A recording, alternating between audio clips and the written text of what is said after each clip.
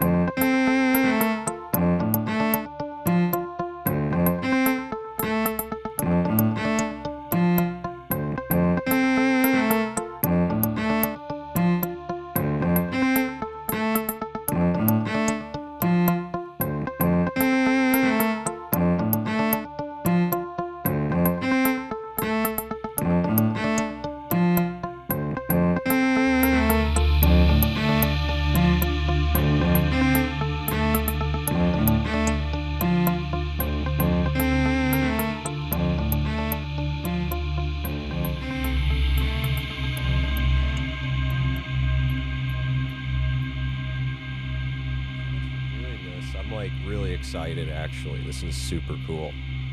Yeah, no problem.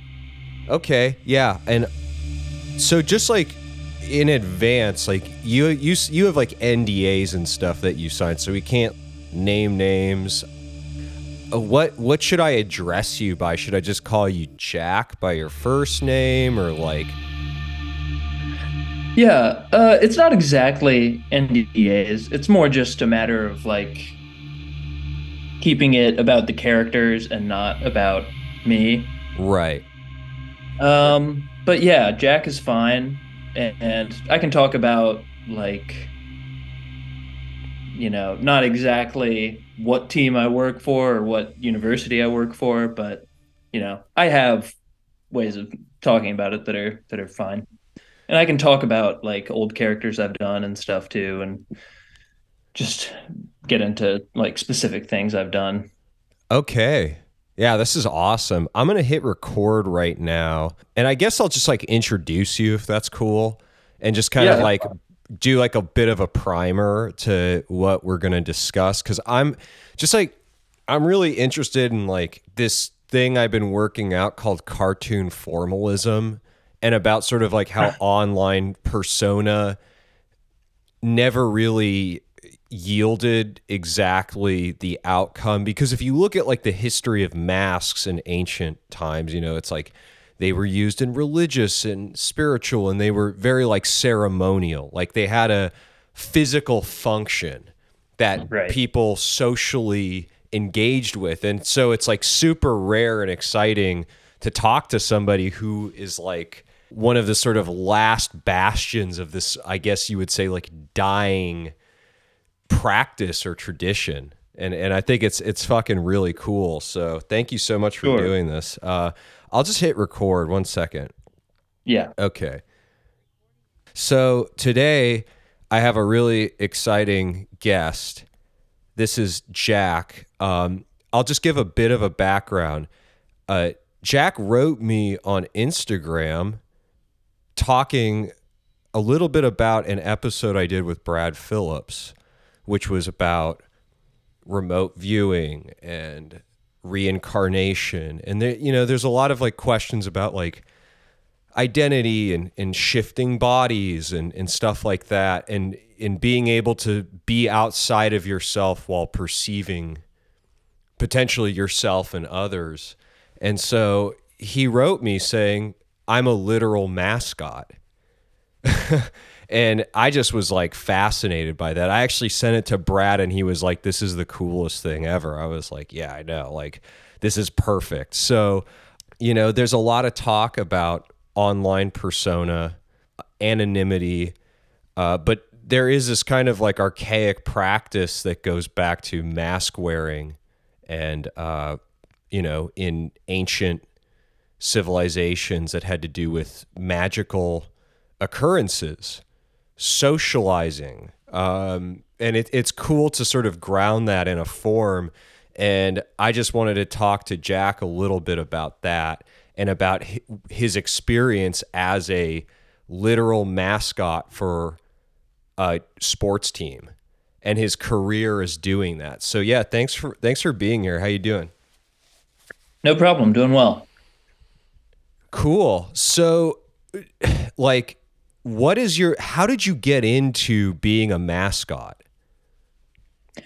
Yeah. So I started in college. I went to James Madison University.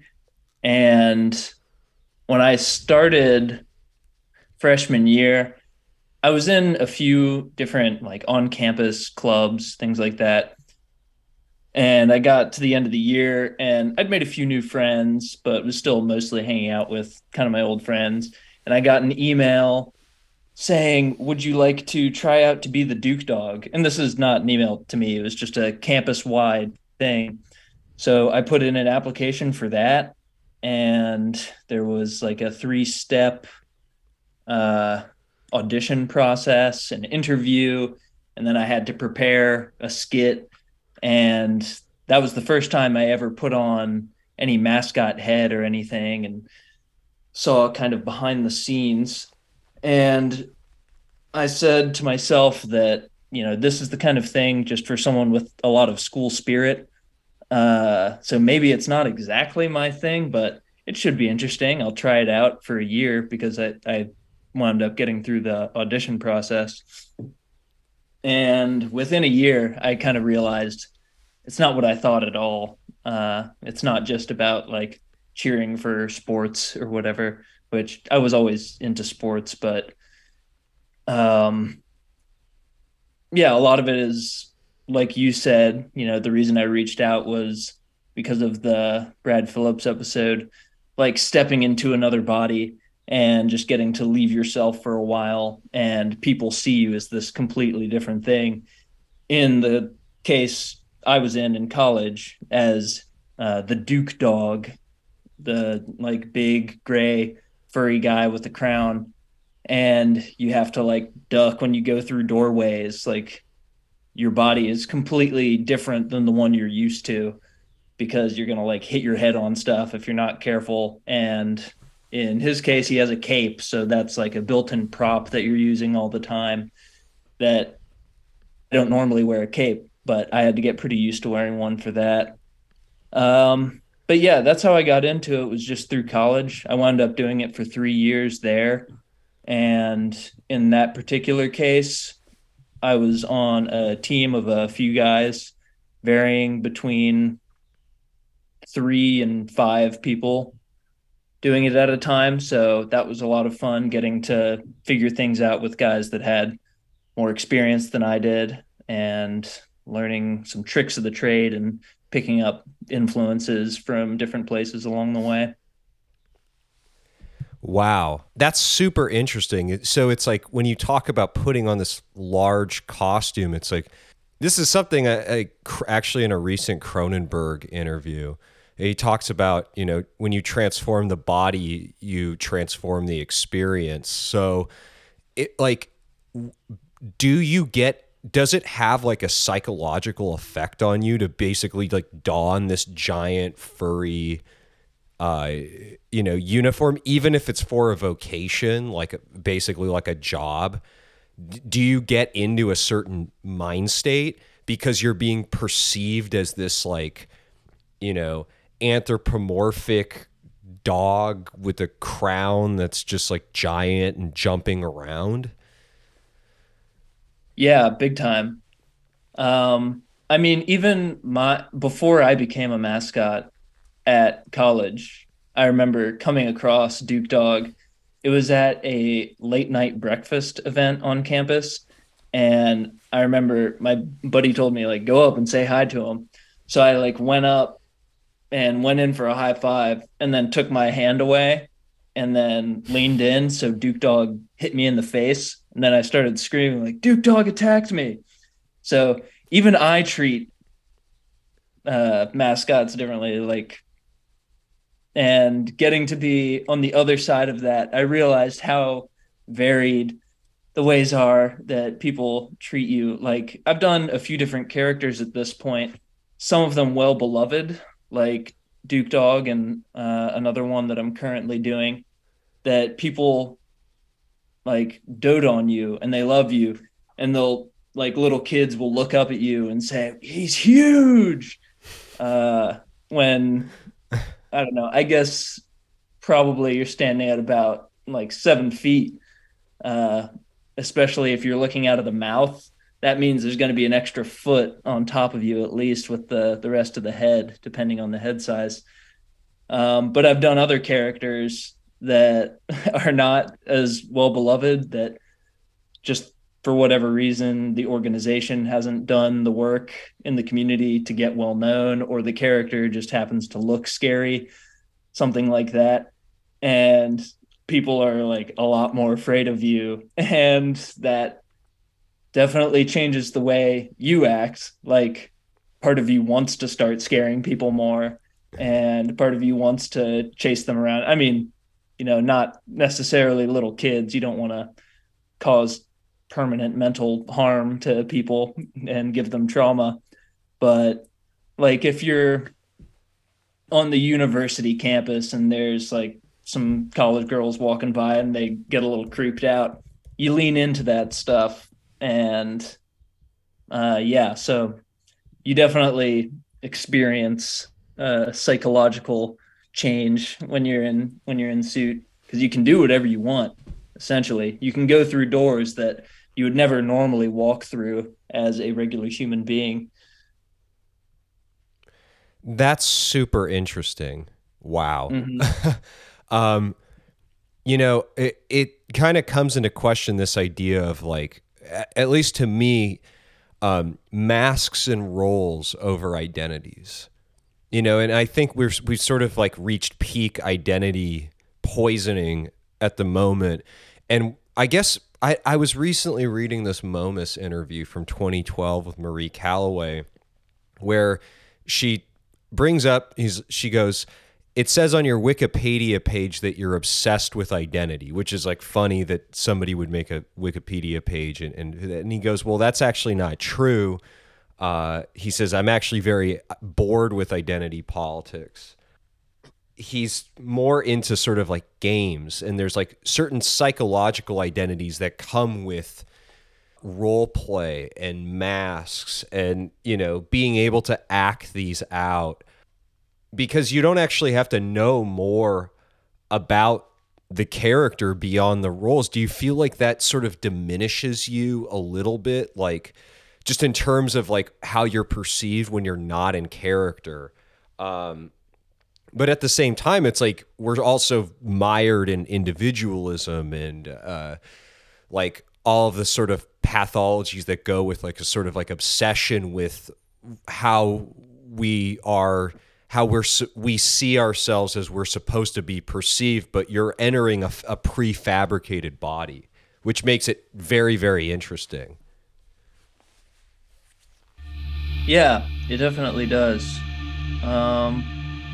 What comes to mind for me, and some to play off what you were talking about in the intro as well, the role of masks and how that's changed. I was at an art museum yesterday, and I saw this, I don't know how old, like 11th century Indian pig mask that was used in certain rituals to embody certain gods. They had a few different gods listed and what it could have represented back then, and how not just in that, but in a lot of Indian art in general, it's not viewed as the individual creating the art, but as some kind of divine inspiration. And I mean, obviously as an individual, I connected with that, but at the same time, it's like, is that against the point of like using my ego to connect with this thing that's not about that individual even? And yeah, I mean, you hit on something that I think about a fair amount with that kind of thing because it's not necessarily a god, but I don't know. In some ways, it's it's something divine. It's something that was created by a whole collective of people before me, and then you put this thing on, and people are coming up to you. I don't know. Earlier today, I had an event at a senior citizens home, and this guy was talking to me, asking me like, "Were you here last year?" And you know, the character was, the mascot was, I wasn't, but you just go, "Yep, I was," and they love hearing it. And they're, because part of them is talking to the individual inside the suit, but I don't know. There's some kayfabe that goes along there, and you can't break and Right. say no, that was someone else. But That's wow. Yeah. mhm. Look, I was reading a little bit about the history of mascots Oh in yeah. terms of sports teams before they became, synonymous with not only sports, but fast food chains, restaurants, basically any kind of brand. And it was basically, from what I can tell, is like animals were initially brought out in the middle of sports games as a sort of form of a mascot, like pigs, donkeys, horses, just to basically break up the feel of the game, as a kind of like halftime show so it wouldn't get so Mhm. monotonous. And I think of that as like, that's basically like the role of the shaman, in a sort of like pre-modern society, is to basically come in and, introduce a kind of like, ritualistic flavor to basically like social life so that people could basically go on and keep believing. And it also sparks the imagination. It induces magical thinking, spiritual practices. And it's in many ways, it's a sort of a gateway to a kind of like many metaphysical experiences. And I think children, when they view cartoons, they feel the same way. I know when I was a kid and I was watching like Flintstones and Powerpuff Girls and like Johnny Bravo, I definitely felt this like, really sort of like fascinating, enchanted feel. Like it was like, you wake up, you watch cartoons before you go to school, and then you go to school, and it completely changes your temporal experience with your classmates, with your teachers, with your entire surroundings. So I think the mascot is a very important role. You play a very sort of like one of the last social roles in society in a crazy way. And I know that sounds like extreme, not to diminish anybody else, but it's also then they turn to puppetry, and then it was also like the mascot, I guess, was created as a form of marketing. Like they saw the potential in marketing these three-dimensional anthropomorphized characters that could really make their brand identity stand out. And I'm not exactly sure when this came out, but I do know like the word mascot comes from the French etymology of mascot, which means lucky charm. So it's a kind of like, it's Hmm. like a good luck charm, basically. And it's and that word is used in French to describe sort of anything that brings good luck to the household. Interesting. I might have read that somewhere. I knew it had its roots in French, but I couldn't remember exactly that part of it. And it makes sense thinking about good luck charm. And I think a lot of luck has to do with, I don't know, a positive mindset. And if you believe certain things will come, or you tend to look at yourself as a lucky person, then you will be probably a luckier person. And so these things that make you feel lucky or feel a certain way, like a mascot in today's terms, a mascot that get you feeling like all kinds of positivity, then you will go through the rest of your day with some lingering positivity left with you from that.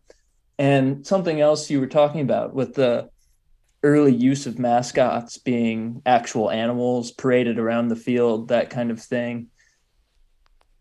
Uh, I can't say what team I work for necessarily, but right now I work in minor league baseball, and it's an interesting sport because all of the players are only going to be in your town for a certain number of years. If they're good enough, they're going to be pulled up to the higher level, the pros, or a higher level of minor league within 2 years, kind of maximum. And if they're not good enough to stay in the league, then they're going to be let go within 2 years maximum. So the players aren't exactly what people feel connected to with minor league baseball, although there are some exceptions and there's some exceptional players in minor league baseball. But uh, the mindset of where I work is that the baseball is very important, and that is the job of certain people at the park to make the baseball good. But then, the other half, roughly, of the people that work there, it's their job to put on a good show and keep people entertained and coming back, if not for the players, then at least because they know that they're going to have a good time watching what kind of crazy things go down on the field. And your way to do a lot of that, you have some between inning promotions and things like that. But the avenue for a lot of it is with your mascot and performing skits on the field or other kinds of things. Um, yeah, and that's the end of that train of thought, I guess. Well, it's, you know, looking at the sort of like historical choices of a mascot, a lot of the desired qualities, especially for a sports team, when you alluded to you having to play like scarier or like less beloved mascots. Mm-hmm. I know that some of them are goofy, like the Spurs Coyote has those like big, dumb, googly eyes and is like really cute and funny and does like a lot of somersaults. That's like the San Antonio Spurs team. But Yeah. it's also sort of like a lot of the choices were picked based on like if they personified like a predatory or like fighting spirit, like so there's like warriors, you think of like the Cleveland Indians, which is, obviously a kind of like was a kind of racist trope before they changed it to the big C of like the grinning Indian with the big teeth, the big buck teeth and whatnot. But, like people associate even like the, Washington Redskins, you think of like a Native American warrior who posed this like, like a major threat to sort of like manifest destiny and kind of like Anglo conquest. And I think about that. Not to interrupt, but do you know about their recent mascot reveal? No. Yeah, I've been a fan of them my entire life. Um, and they never had a mascot for, I think, pretty obvious reasons. Right. And I'll put it out there that I It was a completely. horse, right? It They used to just be they a had an horse. unofficial mascot who was just a guy that dressed up with a headdress, and they've done certain things, but they've never had a mascot in like the today's use of the word. But they just unveiled last season Major Tuddy, who's a big pig, like a big fat pig.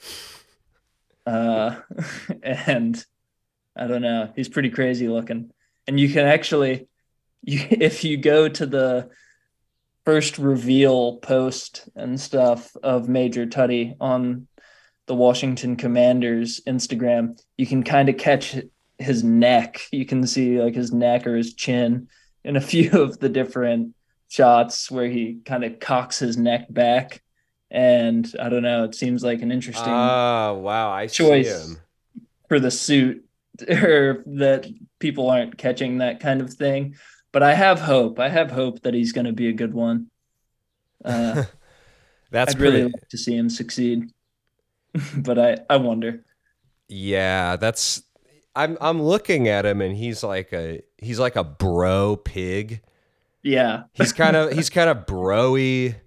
He's got a military helmet on. He looks very sort of like neocon, neoconservative or something like that.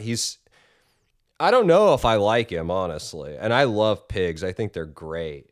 But yeah, there's like a picture of him like dancing in front of like a giant nuclear sort of like uh, Lockheed Martin missile explosion. Oh It's man. like, yeah, it's like you get rid of one thing and you substitute it for the other. It's you know, They can't seem to get it right. The Washington football team. that's Their really their their PR team has it rough. I know. it is really sort of interesting just looking at, yeah, there's like teams with like unofficial mascots. I'm like Hmm. just really sort of fascinated. What's the worst experience you've had as a mascot? And has it like, not to pry too deeply, but how is it like in part has it translated over into your like personal life at all, or your private experience? Yeah. The worst experience I've ever had was pretty recent, actually. It was this winter. We do, and a lot of teams do this, and it's a great program. We have a reading program in elementary and a few middle schools around the metropolitan area. And I mean, we'll travel sometimes an hour and a half to a school to do an assembly where the mascot comes out and like acts out a book that we have written or altered from another book to just include our mascot's name. And kids flip for it. They love it. And I think it's one of the most special things that they can do. I mean, even from a money making standpoint, that's kind of how you make a lifelong fan, is meeting people at their school, at their homes, like around where they live. They're like, a lot of these kids will remember that kind of thing forever. And then when they become parents and adults, they'll look back and they'll say, "Oh, I had this great experience when I was a child. I want to give that to my kid. I'll take my kid to a game of whatever mascot I had a nice experience with." But that said, there was one school this last year in February that we went to, and it was a middle school. So obviously, they're going to start feeling like they're too old to interact with the mascot the way they did, even a year earlier. They'll start feeling like they've outgrown it, which you can't blame them. So we changed the assembly for them, and we try to do our best to just get them excited to at least read their books so they can get a free ticket to come to a game. But at the end, we're out in, I mean, I don't want to say the middle of nowhere because to them it's somewhere, but it was a really rural area. And I don't know about the funding for this school because it seemed like the teachers kind of just wanted some time where they didn't have to deal with the kids, because the teachers talked through our entire assembly and the kids talked through our entire assembly. And when I picked one of the kids to hold up a sign to get this chant going, all the kids booed him because they wanted me to pick them instead. And Hmm. I felt really bad about that.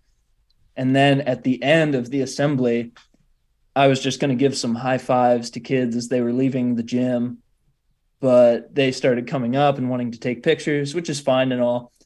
But it grew into this fervor, and the fervor turned into rage and they started like hitting me in the head. And I turned to leave and just go back to my changing room, which was just the gym teacher's office. And I was being mobbed by like 30 kids, and my coworker was pulling them off, and I tried to Wow. shut the door and the kids barricaded themselves against it, and I could see my coworker through the crowd pulling kids off and screaming, absolutely not, absolutely not. And then I didn't want to hurt anyone, but I pressed myself hard enough against the door to keep them out, and whew, that one stuck with me. It was a pretty bad one, but at the same time, I can't exactly blame them because I do my own part to get them riled up, and then when they get a little too riled up, it can get a little dangerous. But it's not like I got hurt or anything. But I'd say that's the worst experience I've had with a mascot. As far as spilling into my personal life, if anything, it's just working too much. Sometimes I can get a little exhausted. That's about Mm. the only bad thing that's spilled into my personal life. But I don't know. There's just times where I'm doing something or being mischievous in my personal life where I realize, oh, the character is becoming me and I am becoming the character, whatever it is. Wow. That's wow, that is fascinating. So it's kind of like you don't really get jester's privilege. Because you talked about how you can sort of engage, in I guess, like sort of like benign but more slapsticky, hands-on kind of ways when you don this outfit. But like the jester's privilege, about that, right? Sure, yeah. Like nobody takes the jester seriously, so the jester can say whatever they want. Without being punished. Right. Yeah, because it doesn't really seem to matter what he says, but yeah, it's kind of interesting because like what if a mascot really could say these truthful things? Now obviously people have like used Gritty as this weird mascot for like dirtbag socialism or some like stupid, but it just when you see that mascot in the cover of like Art Forum, you're just like, all Mm-hmm. right, this is fucking ridiculous, and clearly this isn't somebody taking that jester's privilege to its logical conclusion, which is to actually speak truths. Martin Luther, he used jest in a lot of his criticisms of the Catholic Church. So, in his introduction of the Christian nobility of the German nation, he basically was like, well, I'm just a court jester. I can say whatever I want. And then he, even in text, basically said that monks should break their chastity vows. And this is kind of why I like really sort of like Martin Luther and find him to be, which is why one of the many reasons I'm sympathetic to Protestantism, especially of like the German sort of like idealist variety, is because it does seem to have that ability to sort of play with things in these different ways, because it doesn't take itself as like holy, but ultimately it kind of is like a Hyoka or a trickster like character. And I'm just like really interested. Like I want to try to fucking be a mascot. Like I want to jump through a flaming hoop of like fire and fucking, Mm. like that just sounds like fun to me. Does it ever get like, do you get like rapture when you're doing it? Um, I'll say the one time I really felt like I got lost in the character was uh did you ever see The Northman, the Robert Eggers most recent film? Well, it's about Vikings and Viking culture, and a lot of it is I don't know. It's an interesting. There's some interesting scenes where they're taking crazy drugs and acting like animals, and the berserkers like worshiping wolves and howling at the moon and things like that. And so I went and watched the Northman one night, and then the next day I had an appearance where we were picking up trash at a local like river spot that a lot of people go to, but it's pretty heavily wooded. And I didn't actually have, they didn't give me gloves or a trash bag or anything to help with the trash pickup. So I was kind of just on my own. And I wound up running off into the woods. And I was feeling some type of way because of the Northman. And I was like calling at people through the woods, making animal sounds, not necessarily the sounds of the animal that I was pretending to be. But then they would look over and they'd recognize me as the mascot, and they'd be like, "Oh, hi, what are you doing here?" And a few of those reactions, I'm like, okay, maybe I should slow down. But yeah, as far as rapture goes and kind of losing myself in the character, is that what you're referring to? Yeah. Uh, I feel like it's less that and more like when you're really in the rhythm, it's more like losing yourself in the crowd. And obviously, when you're doing crowd work or something at a baseball game, you're leading that crowd in a chant or whatever it is, or people have their feelings about the wave, but every now and again I'll get a wave going. And I think it's more about, yeah, losing yourself in the the mob consciousness than it is losing yourself in the character.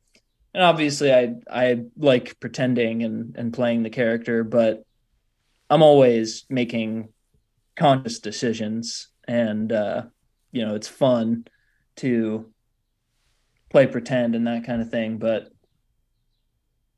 I don't know that I experience a rapture, so to speak, I guess. Oh wow. Yeah, it's kind of funny. I feel like personally I privilege these kind of shallow, pre-cut, cartoon-esque identities over, I guess, what I would call like the tyranny of midwit tier shit that goes on where it's like, identity has to be this discourse that's psychologically nuanced. And I just feel like that's so stupid. Like I would much rather see just like a cartoon character, blowing something up in a laboratory.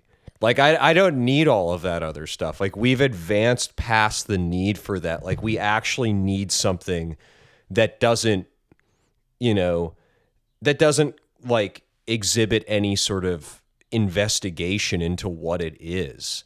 I think that's kind of like the power of cartoons right now and like action movies. And I've been really sort of into this like seemingly really idiotic stuff. But I do think it's a really nice like respite from a lot of these kind of like more didactic ways of like approaching like me and this and that. It's like, no, like it actually doesn't have to be that way at all. You can just kind of zone out to some fucking Looney Tunes. Oh yeah. Yeah, I watched a lot of Looney Tunes in the last year. Wow.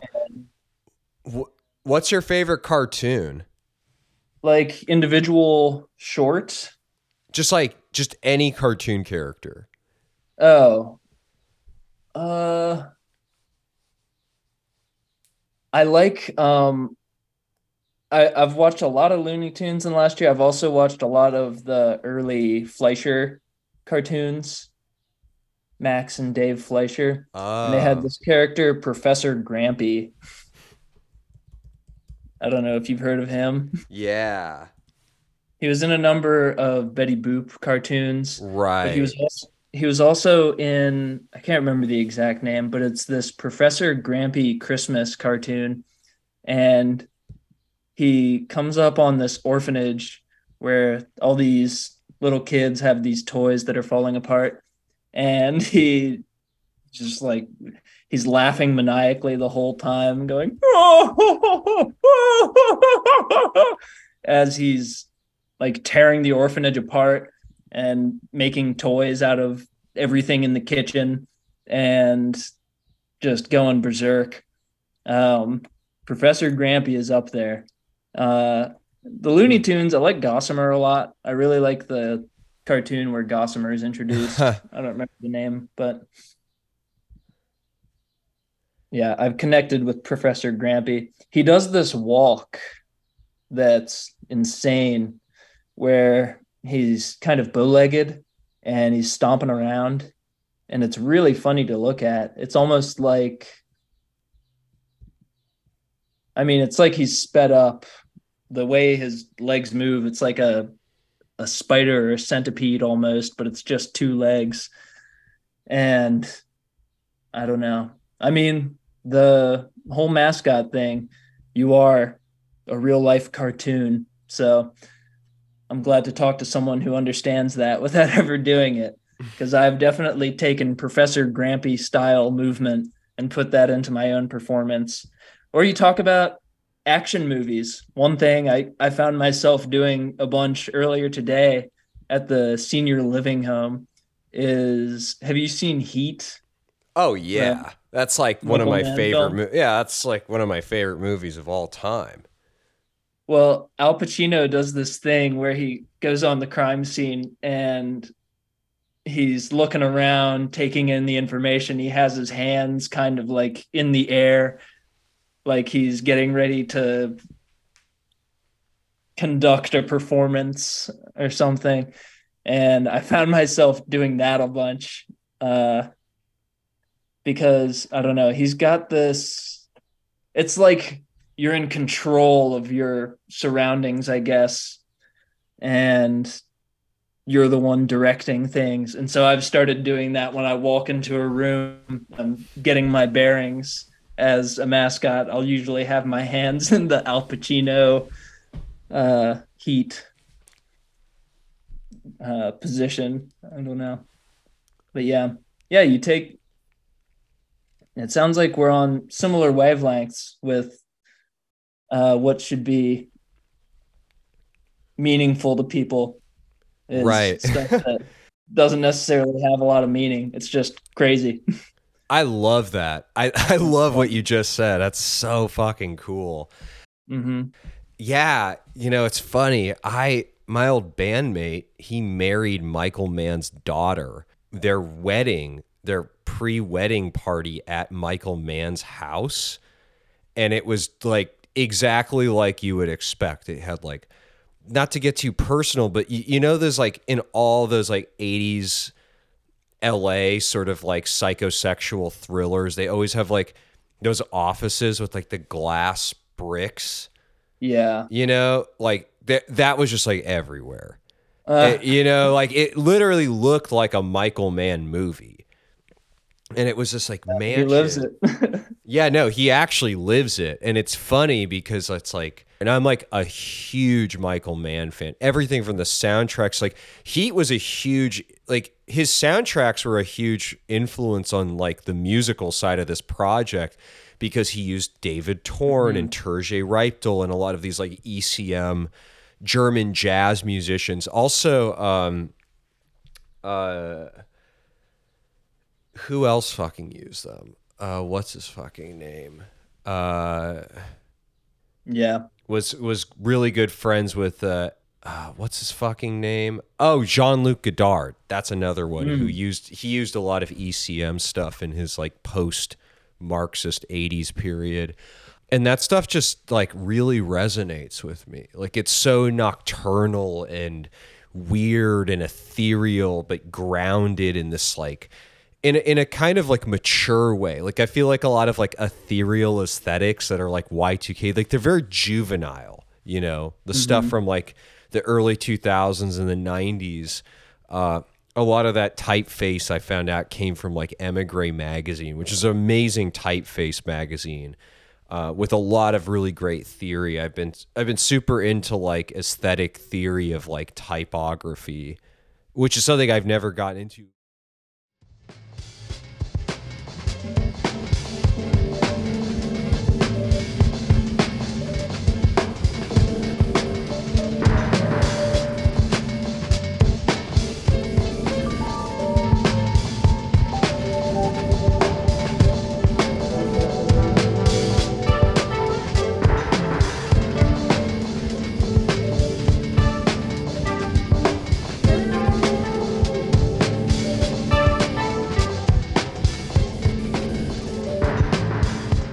But I have a question. How did you find out about this show? Like how, like, it's just kind of random that we met. I never like got to ask you that question. Yeah. My brother was listening to it while he was washing dishes at our house. I live with my brother and his wife, and I was like, "What show is that?" I don't remember what episode, but it was probably about a year ago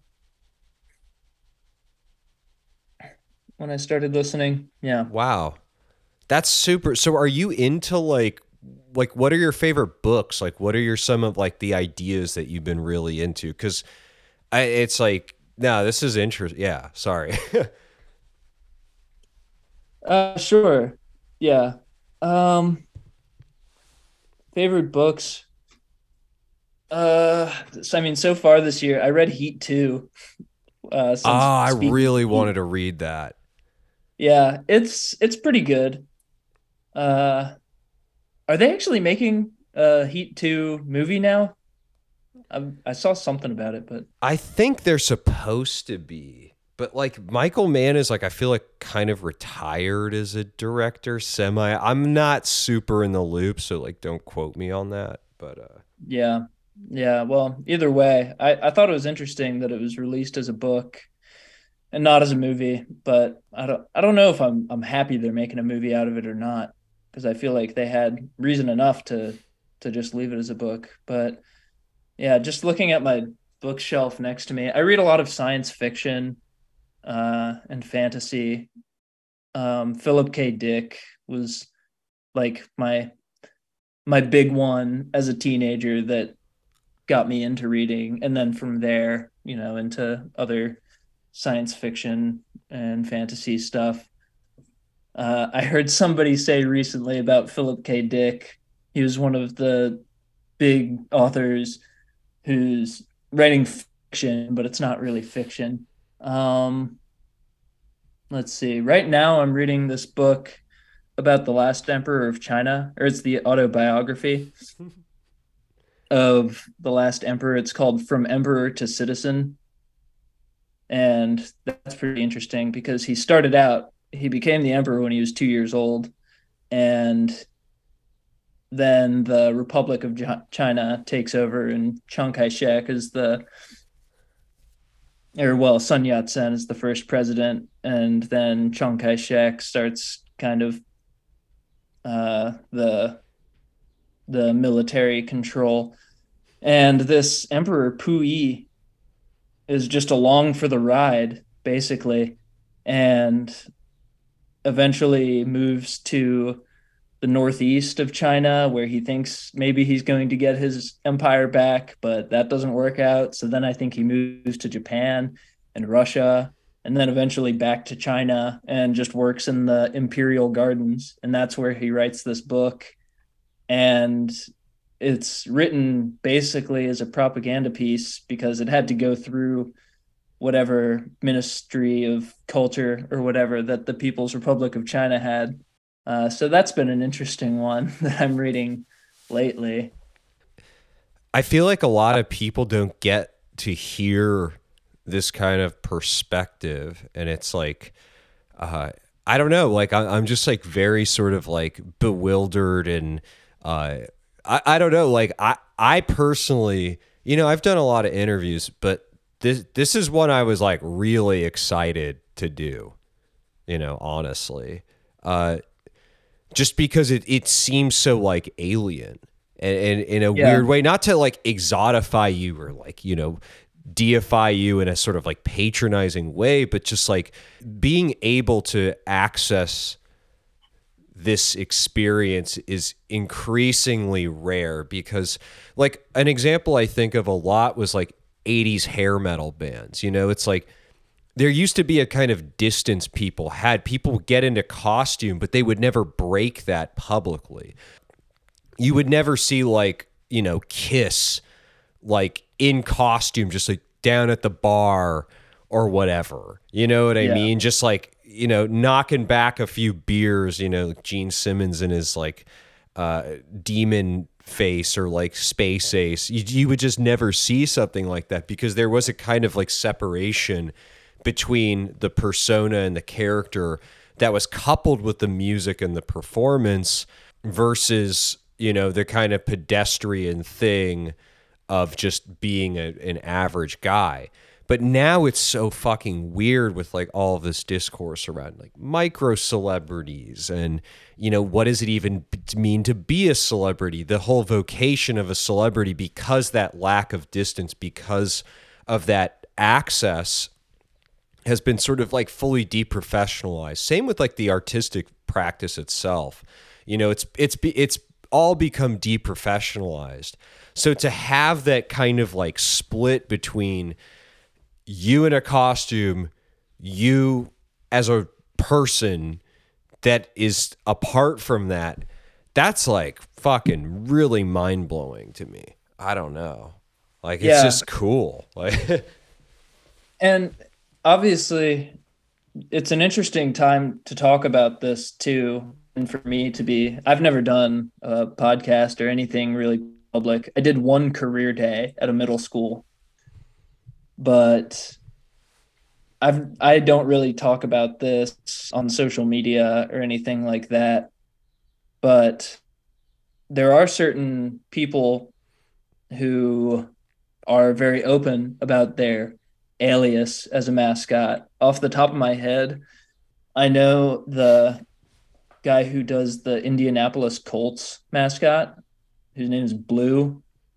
He has a high school program where it's more of a motivational speaking program. I'm not sure it's actually tied to really much of what they do at the stadium or anything, but he comes in suit and then they lead up to him speaking out of the suit into a microphone. And I don't know, there's videos of it on YouTube. It's interesting.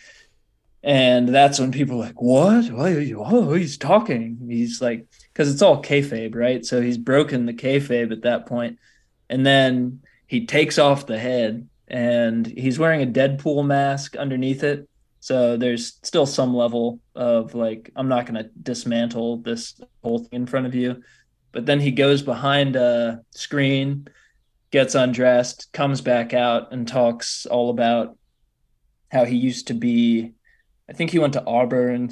He was Aubie the Tiger, and then made his way to the NFL and does blue for the Colts now.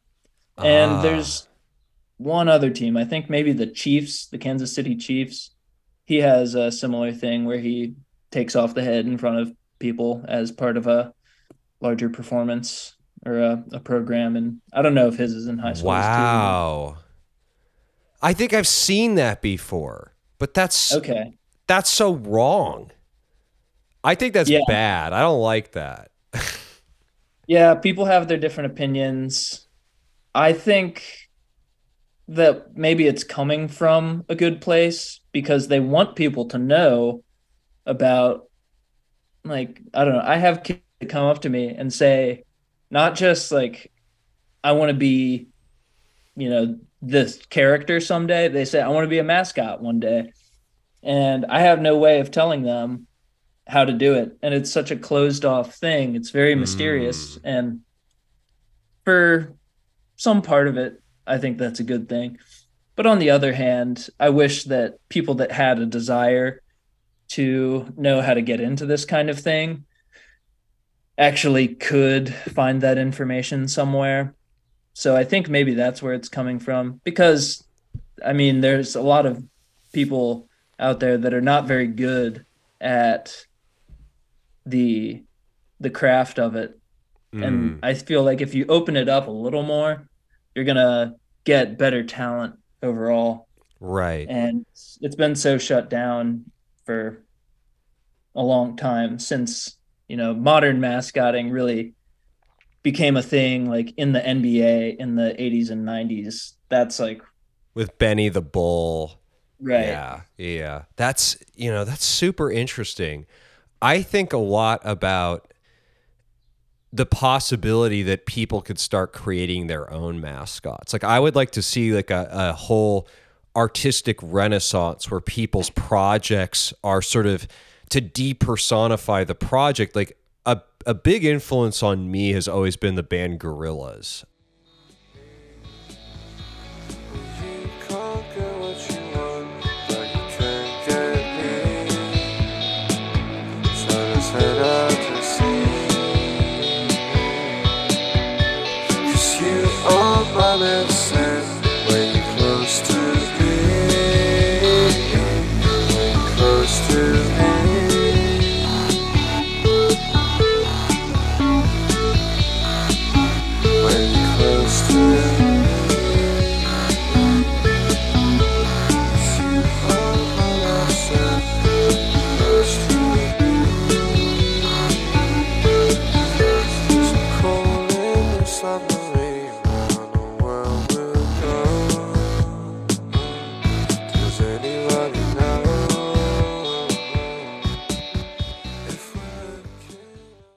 Yeah, they're like that cartoon band Damon Albarn from Blur.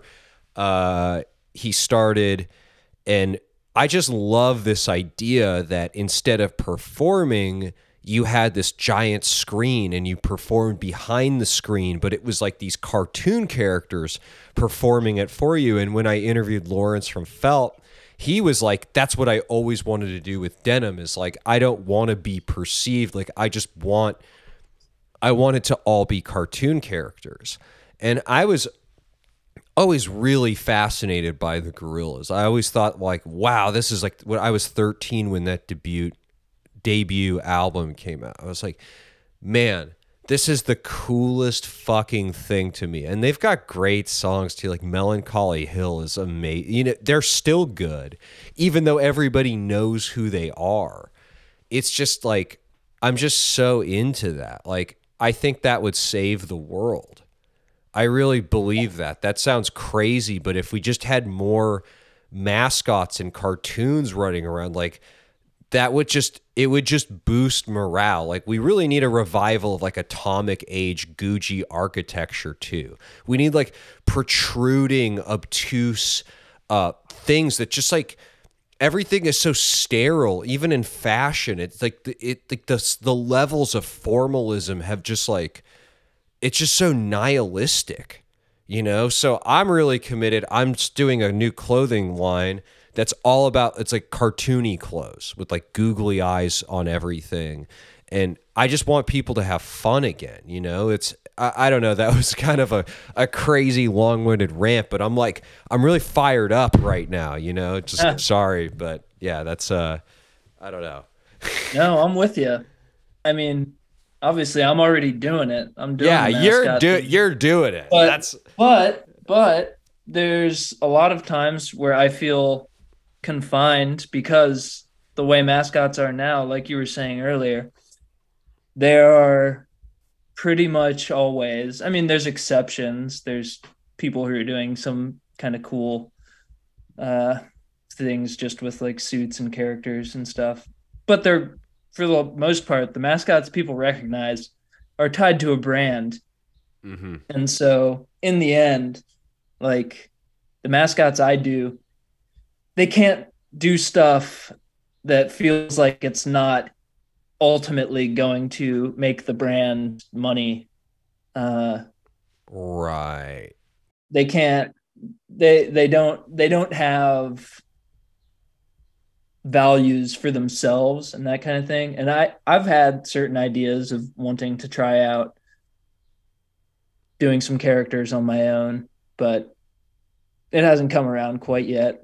I don't know. You get the question a lot of like, am I a furry? And so maybe that's why some people feel like they don't want to put on a big furry suit, is because they have Right. preconceived notions about what that means. And, I support furries and the furry community, but I personally am not a furry. I just like putting on the suit, and like it means something else. Like we've talked about this whole time, but yeah, it's obviously that's something I've thought about, is becoming my own mascot and having other characters that I can step into that can go different places and do some more interesting things artistically. Yeah, the oldest masks, at least this is what the natural sciences tell us, that were actually discovered, they were dated to 9,000 years old. So this is like a practice that has predated Yeah. logocentrism by thousands of years. This notion of concealment, hiding, identity, and to what extent the mask was used more, less as, because logos obviously creates identity. I think this is a question that I've at least been thinking a little bit about, is like, if the mask, the figure of the mask predates this, then where does it, like, what was its function? Maybe it was used for hunting, but that wouldn't make sense, because you could still see the body moving and like shifting through space. You could see it in like canopy or the caves or whatever. So I was always sort of thinking, and then obviously you have Bacchanalia and the Dionysian cults. They used masks. And I think maybe during that sort of Grecian turn was like sort of your first example of the mask coupled with the kind of like logocentric or linguistic turn, which imparts the kind of identity that we talk about now, or like the changing of roles. You have obviously dialogues, plays that have come out of these movements.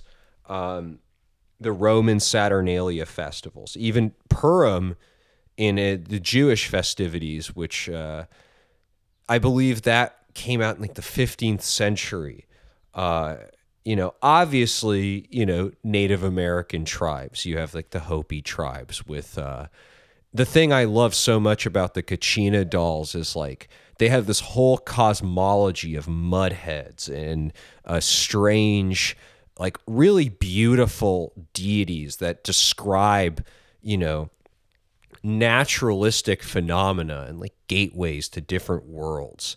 And that exist to sort of demarcate various existing social or spiritual identities. And there's so many interesting things about masks to me, Oh yeah. I know what you mean. I don't have that same literacy, but part of the reason I wanted to get on here and talk about this is because I knew you'd have some interesting thoughts like that.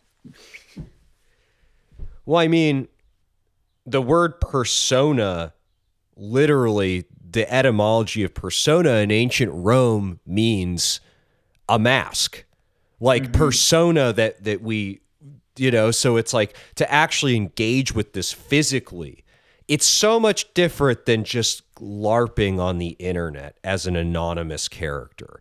Like there really is a big fucking difference, because you could trace these lineages through death masks and the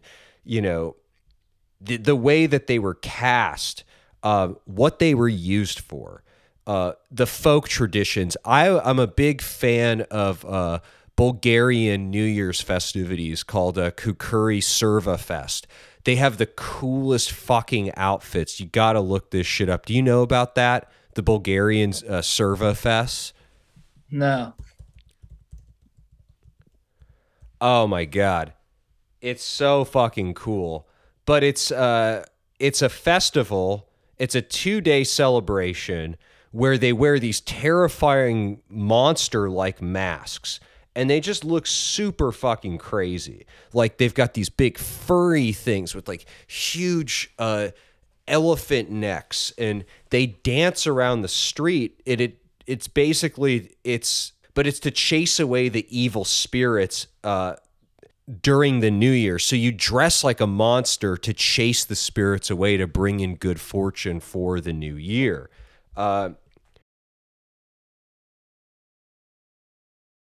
it's a 2-day celebration, and it's supposed to take place, I guess, like a couple months before the Eastern Orthodox Easter, so that you could basically shift the evil spirits away from that.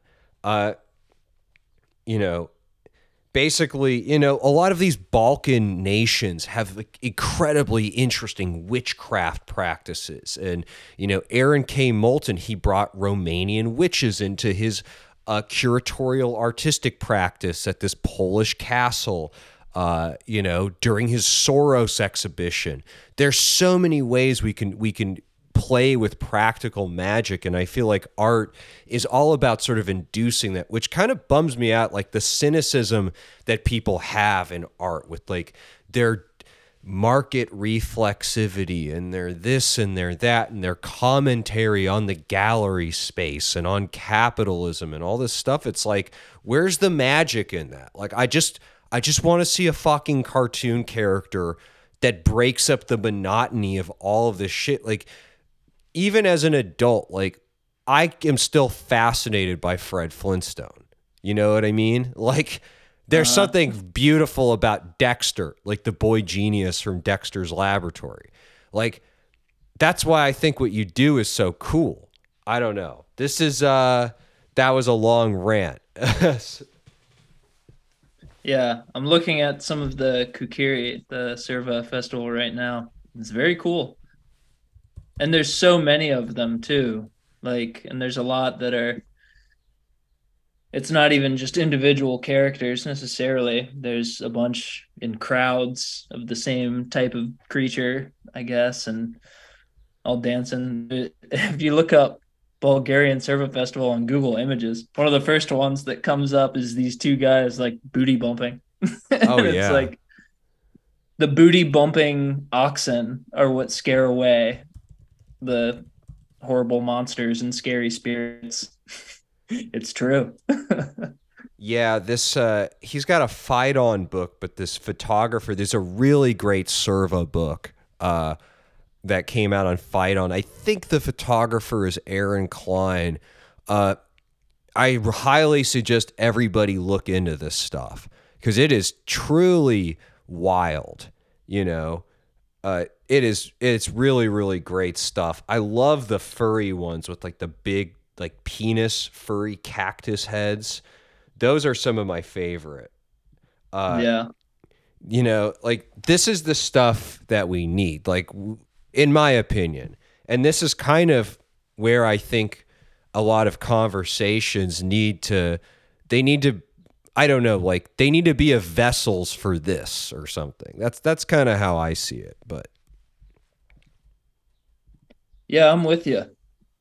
I'm with you. This conversation's getting me hyped up. I gotta start making my own stuff. Get away from the brands I'm with and try some cooler things outside that are, I don't know. Maybe I'll do a residency in Bulgaria. you should. I don't know. No, seriously, man. Yeah. What? Why Yeah. not? I mean, there's so many ways. There's so many ways you could take it. Uh, you know, I mean, you just look at every single culture from Melanesia and Yeah. Micronesia, and you know the Arctic coastal indigenous natives, which is everything from totem poles and the woodwork of the Pacific Northwest. It's truly amazing. Yeah. Yeah, I And was watching some lion dance stuff on YouTube the other day. That too. It's like it's crazy how evocative they are. Like these two people inside the same thing. and jumping across poles and hanging off them and stuff. So yeah, because that's like what she said, taking it out of just LARPing on the internet, like doing something that's going to make your body sweat, like that alone kind of tells you like I'm into this Right. and What are your really thoughts? Oh, sorry about that. I didn't mean to cut you off. Sorry. What just like I was just gonna say, pushing yourself physically has a mental effect as you're doing it. I mean, for 2 years, people were subjected to surgical masks. And that just seems like so zombie-like and lifeless. You know, in Los Angeles, you couldn't even hike without one on. And it really kind of like, I feel like that kind of made it so people were like, I have to go mask off now that this, pandemic thing is over. And people have been enacting these kind of like fame hungry simulacra of authenticity again. But I'm like, just because you took the mask off doesn't mean you should do that. You should go more cartoonish. You know what I mean? It's like people use baklavas and like these masks that just denote like criminality or whatever, just to hinder recognition.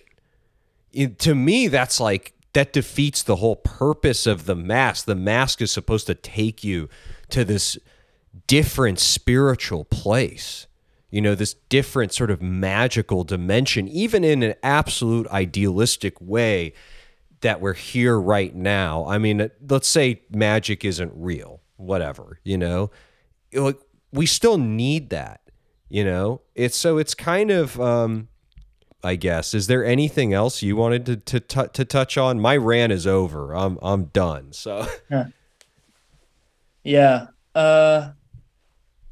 nothing more about the practice of it really, but I'll throw this out there. When you come across a mascot, and I encourage you to go places that have mascots, minor league games, that kind of thing, where the mascot is so important to the game experience. I would, or even just a local block party or something where some some unlucky someone just got thrown in the suit. I encourage people not to just ask, "Is it hot in there?" because the answer will be yes, or sometimes they'll lie just to stay in character and they'll say no. But I say ask some more interesting questions when you come across mascots in your daily goings on. Ask something that's gonna make them animate their body. I don't know, even if it's something simple like show me your moves, whatever it is. That's that's one thing I want to leave the people with. that's great. Well, yeah, thank you so much for doing this. This is a lot of fun. Sure thing. Thanks for having a platform where you can talk freely about this kind of thing. Oh, well, yeah, thank you. That was great. Oh man, I'll stop the recording. Yeah, I really appreciate you doing this, by the way. This is a lot of fun. I feel like this is an important subject and people will get a lot out of it. So I appreciate your experience and, bringing that experience into the lives of others. It's a beautiful thing. Yeah, I think so too. Like, I don't know. I could talk about this stuff all day long. I really took to it. It's fun work. And I mean, I don't know. There's people that are like so much better at this stuff than I am. Like I've only been at it for a certain number of years, but like I mean, I'll be honest with you, like it was hard not saying